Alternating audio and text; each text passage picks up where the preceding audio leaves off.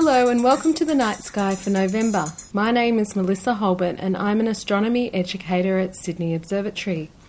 Before we start our night sky tour, make sure you download the November sky map from our website at www.sydneyobservatory.com.au. It can be found under the Astronomy tab. Armed with your sky map and a small torch with some red cellophane covering it, find a nice dark place away from the glare of the street lights and make sure you know your cardinal directions. That's north, south, east and west. Remember that the sun rises in the east, moves through the northern sky during the day and sets in the west, or a small compass will also point you in the right direction. Pick a comfortable spot, either on a rug or a deck chair that you can lay back in. Wait about 5 to 10 minutes and allow your eyes to adapt to the darkness. Look towards the north. High in the northern sky is Pegasus, the winged horse from mythology, probably with its origins in both Mesopotamian and Etruscan star lore.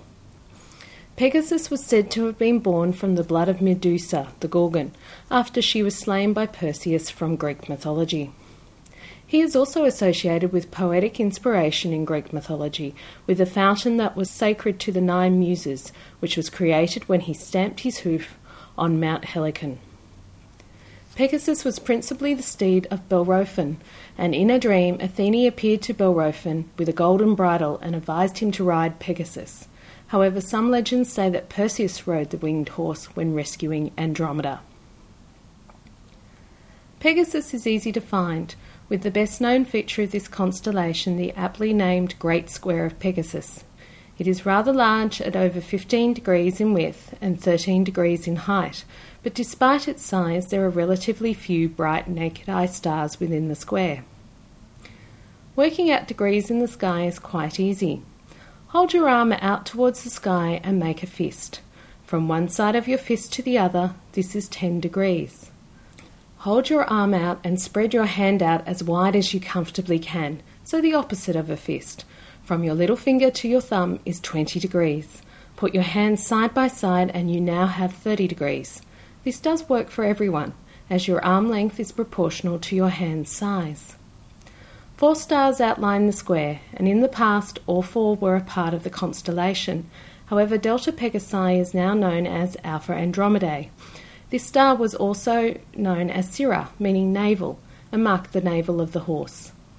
Pegasus is the right way up for us, so we see the neck and the head of the horse stretching towards the west and what appears to be his back legs towards the northeast.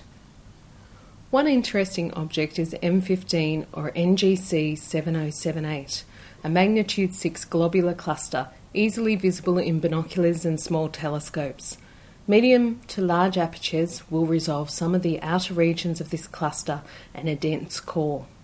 M15 lies about 33,000 light-years away. Remember I mentioned the horse's rear legs earlier? Let's go back to those. The legs are part of the constellation Andromeda, the daughter of Queen Cassiopeia in Greek mythology. If you are away from city lights, then look carefully at this area of the sky. You might see an elongated fuzzy patch of light with your unaided eye.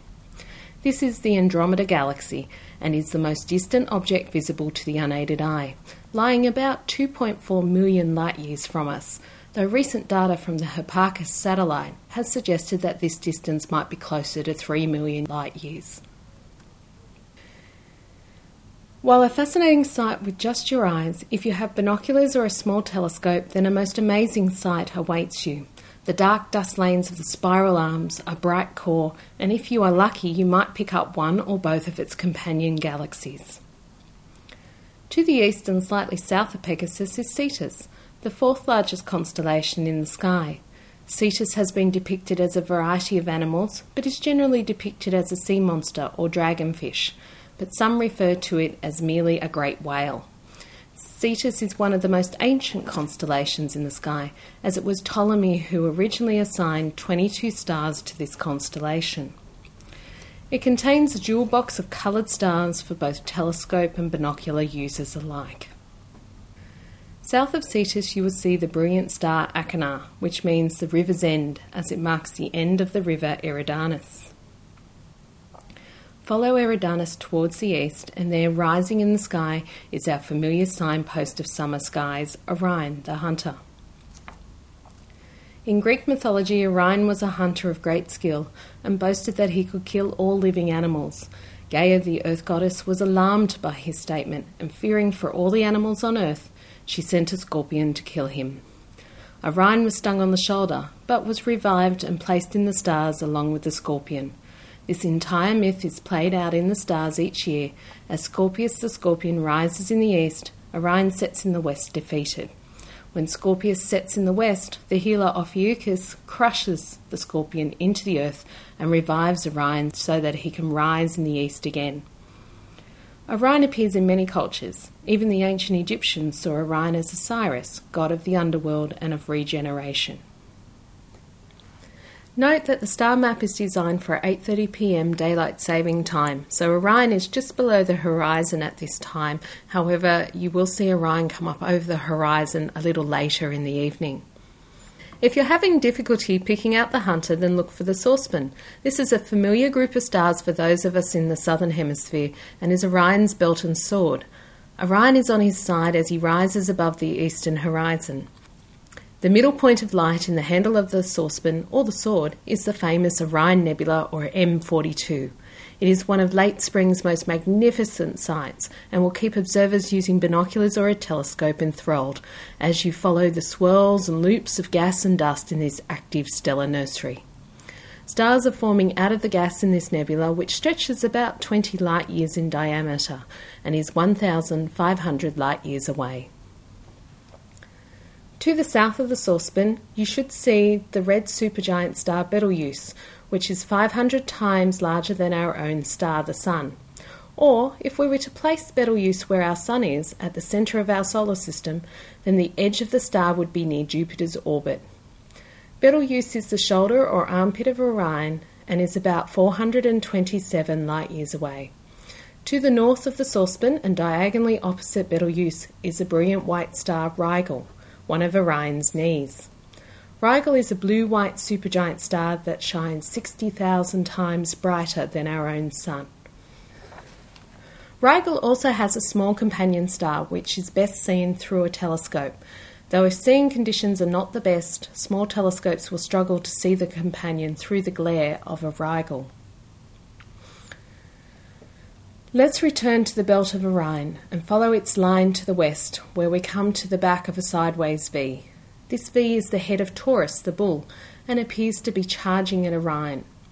Like Cetus, Taurus is one of the most ancient constellations in our sky, and like Orion is also steeped in Greek mythology. It is said to represent the bull Zeus changed into to carry Princess Europa off to Crete.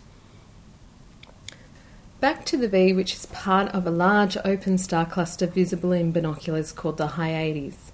One of Taurus's eyes is an orange giant star called Aldebaran, which means the follower. It follows the Pleiades, a wonderful open star cluster that can be seen with your eyes to the northwest of the V. The Pleiades are known as the Seven Sisters, as 7 stars are readily seen with your eyes. But away from city lights, up to 13 can be seen with the unaided eye.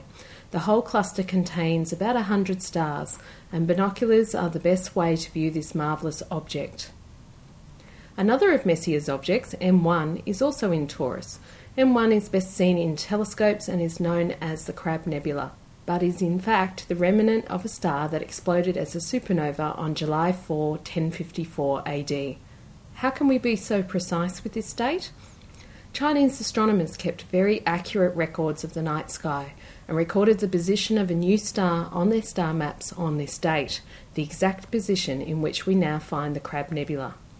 Although the Crab Nebula is 7,000 light years away, the supernova was brighter than the planet Venus for weeks before it faded from view after almost 2 years.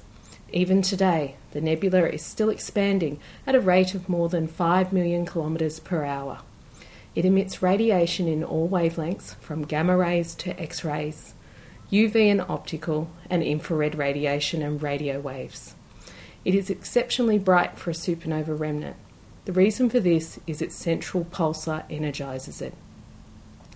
Careful studies of the Crab Nebula revealed a pulsar near the centre, which emitted at a rate of 30 pulses per second. Additional observations have shown that the pulse rate is slowing down. During the next 1,000 years, the pulse rate will fall to half its present value. Time to turn and look towards the south. Can you see our familiar signpost of the Southern Cross and pointers? Look low, close to the south horizon, and there they are. In late spring, these constellations are low in our evening skies, but by early morning they are rising again to the positions we are familiar with. However, in their place are two cloud-like objects, a large one and a small one. You will need to be away from the city lights to see them. These are the Magellanic Clouds, named after the explorer Ferdinand Magellan. They are the two satellite galaxies of our own Milky Way. The larger of the two is in the constellation Dorado the Goldfish. In 1987, the Large Magellanic Cloud was the site of the first supernova visible to the unaided eye since 1604, which was observed by the astronomer Johannes Kepler. This supernova was named Supernova 1987A. The Small Magellanic Cloud is in the constellation Tucana the Toucan. Sitting just beside the cloud is 47 Tuc, or NGC 104, a fine globular cluster, second only to Omega Centauri. It is a fuzzy object which at fourth magnitude can be easily seen with the unaided eye away from city lights. In ancient times it was thought to be a star and given a stellar designation. 47 Tuc has the same apparent size as the Moon and has a tightly packed core. Telescopes with apertures of 100 mm or greater are required to even begin to resolve this globular. It is 16,000 light-years away, making it one of the closest globulars to Earth. As I've mentioned, some of the constellations are just below the east horizon. Look for the December 2013 star map on our website, which will show these constellations higher in the sky, or the equivalent of later in the November evening. So what else can we look forward to seeing in the sky in November 2014? This month after sunset, Mars is in the western sky. On the 3rd, the red planet passes close to the compact globular cluster M28, and on the 6th, passes close to another globular cluster, M22, the showpiece of the constellation Sagittarius. On the 26th, the 4th-day-old waxing crescent moon is below and to the west, or right of Mars. Towards the end of the month, looking towards the west will reward you with the bright evening star. Of course, it's not really a star, but the name given to the closest planet to us, Venus. On the 24th, a thin waxing crescent moon will be above and to the west or right of Venus. Jupiter, the largest planet in our solar system, is rising around midnight mid-month in the eastern sky. On the 15th, the last quarter moon will be above and to the east or right of Jupiter. Binoculars will show you the 4 largest moons, known as the Galilean satellites, and small aperture telescopes will show 1 or 2 of the Jovian cloud belts. November is not the best month for all you early birds, so enjoy a sleep in this month. My wildcard this month is Comet C 2012 K1 Pan-STARRS, an Oort cloud comet discovered in May 2012 by the Pan-STARRS telescope, located on the island of Maui, Hawaii. The Oort cloud was named after Jan Oort, who in 1950 proposed that some comets came from a distant spherical shell of icy bodies that surround our solar system. It is estimated that the Oort cloud is about 5,000 to 100,000 astronomical units from the Sun. The Sun-Earth distance is 1 astronomical unit, or 149.6 million kilometres. Comet Pan-STARRS starts the month in the southern constellation Pictor and moves through several southern constellations, Dorado, Reticulum, Horologium, Eridanus, and finishes the month in Phoenix.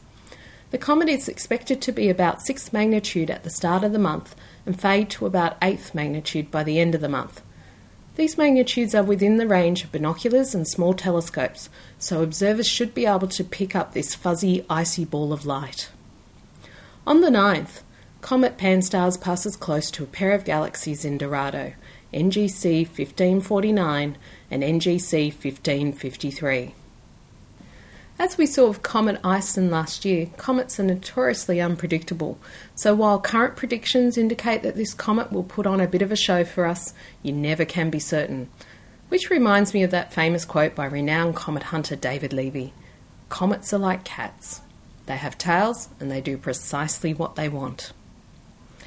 Make sure you check Sydney Observatory's blog, Facebook page, and our Twitter handle is SydneyObs. Will Comet K1 Pan-STARRS put on a better show than Comet Ison? Will it be fabulous or a fizzer? Stay tuned to find out. Wishing you clear skies and see you next month under the stars.